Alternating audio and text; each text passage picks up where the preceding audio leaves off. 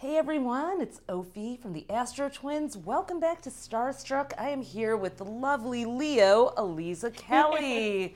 Hey Aliza! Hey! Aliza is a resident astrologer at Cosmo, an author, host, and multi-hat wearing astrologer. Capricorn rising. Yes, our two Capricorn risings. It was only natural that we talked about business, of course. We know that many of you guys are either in the astrology or wellness or spiritual services business, which is booming according to all the articles. According to written. every Pew study. Yes, every study. It's a $2 billion. $2.1 billion mystical service industry. Right. Wow. This mystical service industry awaits many of you guys in the 2020s. So we wanted to share some of our experiences, and I want to talk to Aliza about hers. To help you succeed in making the world a little more mystical. It needs it. Still needs it. So, welcome, Aliza. Thank you. I'm so excited. This is so amazing. Yeah. How's biz? How's life? What are you working on the most now? Well, biz is good. Sort of a answer to your question, and then also one of my recommendations for people who are trying to break into the mystical service industry, yes. Which first of all, I guess let's take a step back and define this. Let's define. Of course, the mystical service business industry includes astrology, but it's also tarot, numerology, crystal work, Reiki, any sort of divination practice, psychic, intuitive work, even if you're doing intuitive drawing, intuitive tattoos. So there's a whole channeling. Yes, there is a whole range of things that fall into this mystical service industry. But what's most important at the end of the day is that you are connecting and picking something that you feel truly passionate about, and that is something that is really speaking to your soul. I would never work with a healer who was not in the process of healing themselves. I would never work with an astrologer who didn't use... side of it. Yes. I would never work with an astrologer who wasn't using astrology to help inform their life, You want to work with somebody who is passionate. So if you're thinking about moving into this space, you definitely want to make sure that you are working with material that you are passionate and excited by. Yeah. And on top of that, it's very important to have a very diverse portfolio. You don't want to put all your eggs in one basket, so Don't quit your day job to shuffle tarot cards. Yes, so it's whether you're doing events and writing, or you're doing vlogs, or you're doing, you're writing a book, you're working with publishers, you're doing work with different brands, whatever it is, make sure that you have a hand in all of the different finger in pies, creepy image is, because that will really help sustain your business, especially if there's one point where you're not getting as many clients. It's good because you have a stable writing gig somewhere else. So a big part is diversification. Yeah. But then if you're like me, you end up diversifying so much that your calendar looks like a crazy calendar. That happens to astrology is, and mystical services too. It is a lot of work because a lot of people start out with one-on-ones. You start I'm good at this. I'll do readings for friends, and then they'll recommend me, and then I'll start charging, and then, you get booked up, and then you've got writing, you've got bookings, you've got events, you've got to, go from the one-on-one in your pajamas with the cat or the dog on your lap to out in public, so. Yes, and not everything is for everyone. You may find that you really like doing one-on-one sessions, and that is the thing that really inspires and energizes you. You may find that you're super drained by the end of them, and you much prefer writing or doing social events. Media. Yes. Some people really thrive on there, while others are like, another live. Oh my God. Yeah. So, but that to that point, you have been using technology since the early days. You had one of the first astrology apps, Align, which is an astrology dating app. Yes, it's when we first connected. Yes, we did. Yes, we did. I love it. I forgot what we connected about. I think I was going to maybe even write a little something for it, but whatever it was a great idea. You and another Leo. Yes. So, So what did you learn from Align? Because it was out there maybe even ahead of its time. It was definitely ahead of its time. I know how that goes. So yeah, you were the crash test dummy for the booming app business. Well, I would like to think that, when we hear and we read all of these articles that are like, astrology is booming right now, like, there's a reason it is. There's a reason that astrology is so part of the zeitgeist at this moment. And now I'm leaning into my Leo energy. I would like to think that Ophi and I, the Astro Twins, and early adopters of technology who were really using the fundamentals and the techniques to bring it into the modern sphere, to use new language, to be able to sort of take it out of that new wave or new age movement, I should say, of the 60s and 70s, and to bring in a modern contemporary vernacular, are really sort of the foremommies of this new astrology movement. So back in 2014, I was living in Los Angeles. I was single, cranky, disillusioned, classic. Leo moment. And myself and my co-founder, who I had gone to college with, and I realized that there was no astrology dating app that existed. And this was at the moment when Tinder really came on the rise, and it had its competitor Hinge, and people were meeting all the time using their phones, swiping. So we were thinking, how could we create an experience that's going to be more spiritual, more mystical, something that actually has a fun entry point into it that isn't just like you're hot or you're not, Yeah. So we built Align, we raised some money for it, and that was back in 2014. To remind you guys of what was going on in 2014, Obama was president. Miley had just done her VMAs performance with Robin Thicke. Oh, the twerk. It was the year of the twerk. Okay. It was a time to be alive. But, what's interesting is that at that time, astrology had not infiltrated popular culture in the same way it has now. Yeah. So when we'd go to these meetings with investors, they would say, like, astrology, really? Like, isn't that like, something? Isn't that something for like women in Santa Fe? Like, do people really care about that now? We're looking at millennials. Meanwhile, here's me and my friend. We're 24 years old. 2 millennials saying like, astrology is important to us, and people are talking about it. Yeah. So we ended up having to close shop in 2016 because we couldn't sustain it. It's very hard to run a tech business. But you launched it. Before we say that, she launched this very ambitious astrology dating app. And I want to tell you, I was approached to do a couple of those, and I mapped out what it would take, because we Cap Risings, astrologers are geeks, let me just say. Yes. We need to know math. We need to think in systems and flows and all those. Our minds can be flow charts. They have to be. So I mapped out what it would take to match. There's 78 possible matches. I've written them for my website, but to do that with technology, with an algorithm, that's a lot of work. It is. So, you deserve all the kudos for actually making that happen at 24, no less. Thank you. Yes, so. It was, when I closed it in 2016, at that moment, it felt sort of like, what was this all for? Yeah. Why did I just spend 2 years of my life doing this? I can feel that way. And yes, absolutely. And then I realized through time why I did all of that. And that was laying the foundation for me to be able to build a successful business. So for those out there who are feeling discouraged as well in business, entrepreneurs who are not having as many clients, who aren't getting sort of the traction that they are really excited to get, do not worry, because everything is cyclical and you're practicing. You are learning how to do things so that when you have real big opportunities, you're going to already have experience in them, and then you can step up and be like, okay, I know what not to do, so that's great, because what not to do is definitely the thing to avoid. So it's important to have these experiences, even if you don't know why things are not going your way. There's a purpose behind it. There's a reason. So 2016 was also the year Trump was elected.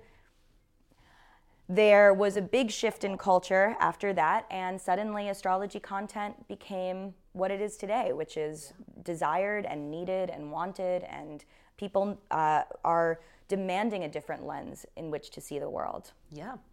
And the stars of that of that time actually, I'd say, catalyzed the rise of astrology too. But I love what you're saying about learning from the experiences, because I found that to be true as well. Like, I think, and I want to hear what you have to say about it, that to really have a mystical services or even a wellness services business in the 2020s, you have to really educate yourself about digital marketing, technology, how to use not just Instagram and that kind of thing, but SEO and email marketing and segmentation. If you really want to get into the game, you want to learn about your customers and do what's called A/B testing. You've probably heard about that. There is, just like with astrology or anything else, when you do someone's chart, it's you sort of go, all right, let me see if this, there's a spectrum here. Let me see if this theory fits you. If not, I'll tweak it and try another interpretation until we find what fits. Doing your business is kind of the same way. You're going to have to try some things before you hit the mark. Definitely. No, I think that's beautifully and perfectly well said. It's super, running an astrology business or running any business that's under this umbrella is a business. And I think that's also something that needs to be formalized, right? If you are planning on starting a business, aka making money from your practice, you need to have an entity. You need to protect yourself. You need to know, you need to allocate your funds accordingly. You need to make sure that you have your personal and your business. These are all essential things, not just because you want to feel fancy and you want to feel like you are doing something important, but because it's going to allow you to scale and it's going to allow you to grow. And when you say to the universe, like, I'm taking myself seriously, I have this structure that's set up for business so that I can be successful, you are going to really feel that shift in doing someone's chart for free or doing someone's tarot cards for fun to this is actually informing the flow of my success and my business and how I'm going to continue to generate income for myself. And the beauty of it is there are so many trainings and courses. We do our own Astropreneurs training to help people with that every year now. There's so much to learn that's accessible even for free on YouTube, or for take a course, take a workshop on business and the internet as well. So let's talk side hustles. Have you had any on the road to your astro career? I mean, I designed websites for years until I could finally sort of like let go of my last client and do astrology fully. Well, I guess astrology was my side hustle for a long time. Interesting. Until I made the complete switch.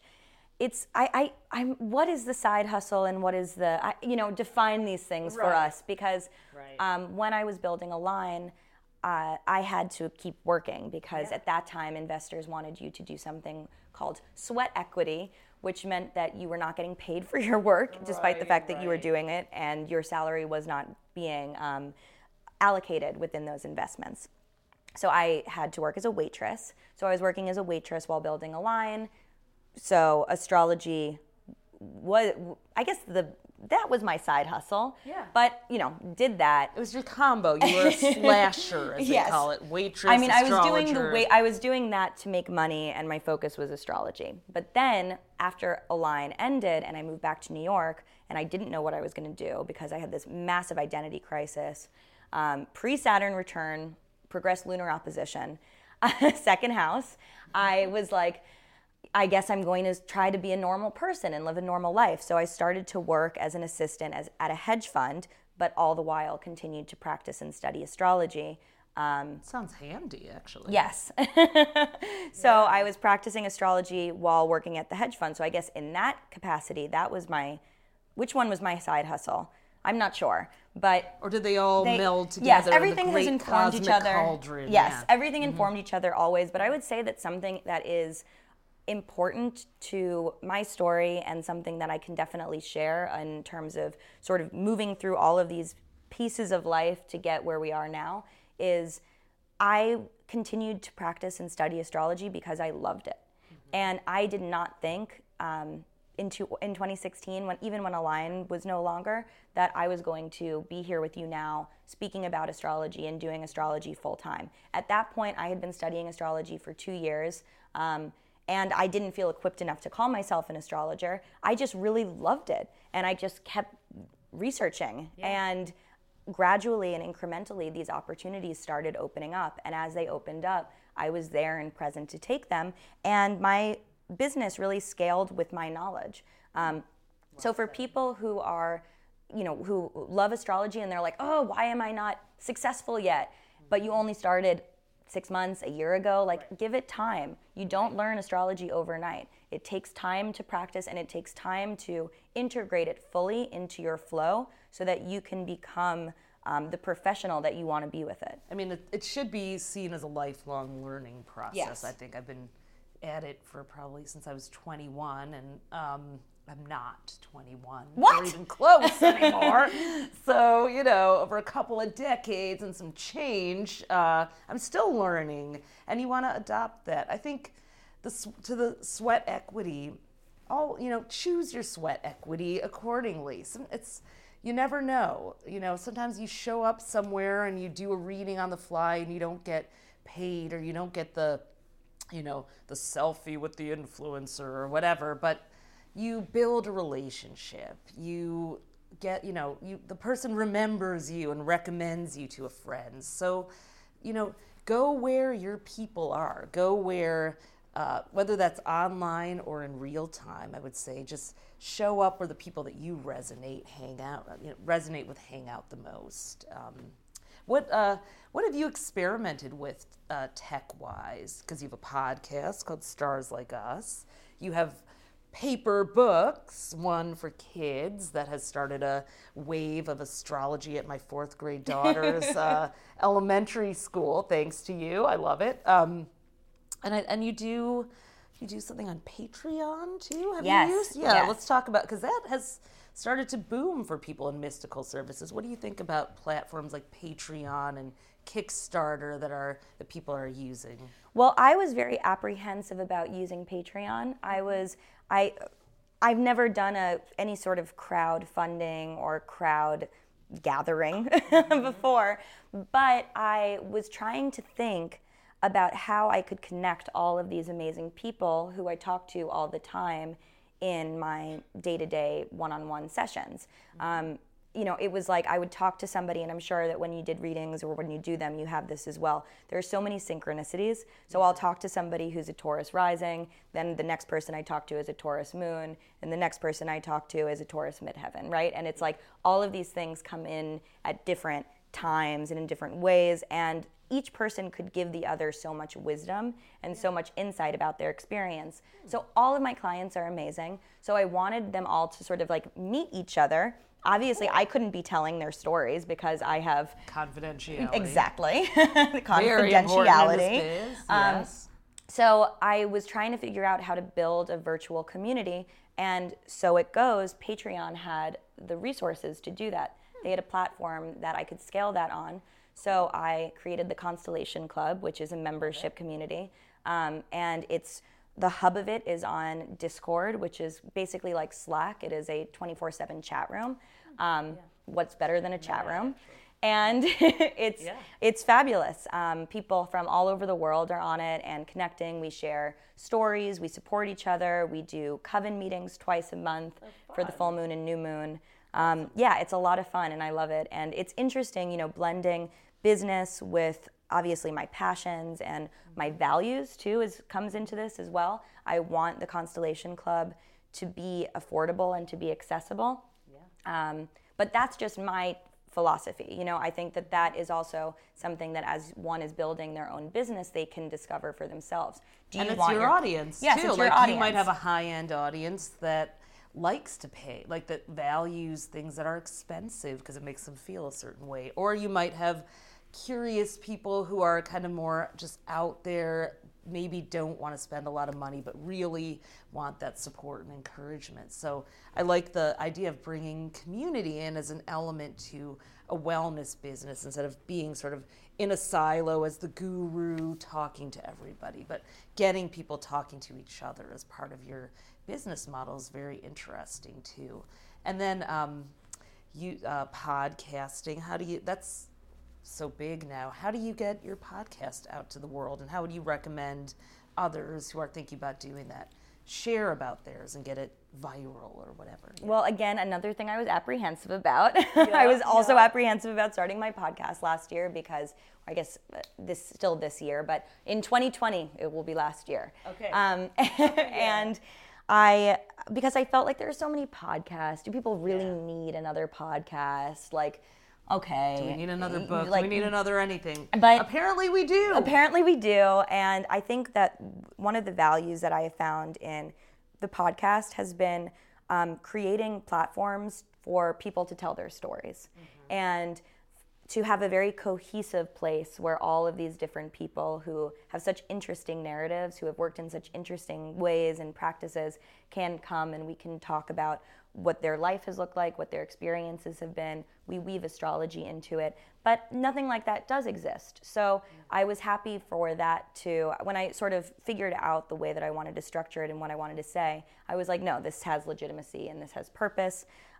It's very hard running a podcast. It is a lot of work, especially if you're running a podcast that is guest-based, because in addition to making sure that the audio files are good to go and released on time, you also are trying to find people, coordinate schedules, and people, it's not always easy. The first 10 people was like fabulous, and then after that it was like, okay. Yeah, I'm a booker. And then if you have to have podcasts that are banked so that you don't have to scramble if somebody cancels. And wow. There's a lot to think through, and that's something we Cap Risings, like I said, it's always a flow chart in our brains. So yeah, whatever you take on, know that there will be hours and technology, and you're going to have to map out your time. Sometimes we mystical people don't like to live in the linear time grid. I know I don't. I'm like, can I just lose track of time and channel horoscopes? But we're also both the timekeepers of the zodiac. Yeah, so it's an inconvenient assignment we've been given. But yeah, so I know I find myself saying, oh, there's so much technology these days involved in running a business. Prepare for that. I guess for our last question, I just want to ask you, like, what do you think maybe the thing for someone who wants to launch or expand or scale a mystical services business? Like, if there's one thing that they should know for the 2020s, no pressure. What might that be?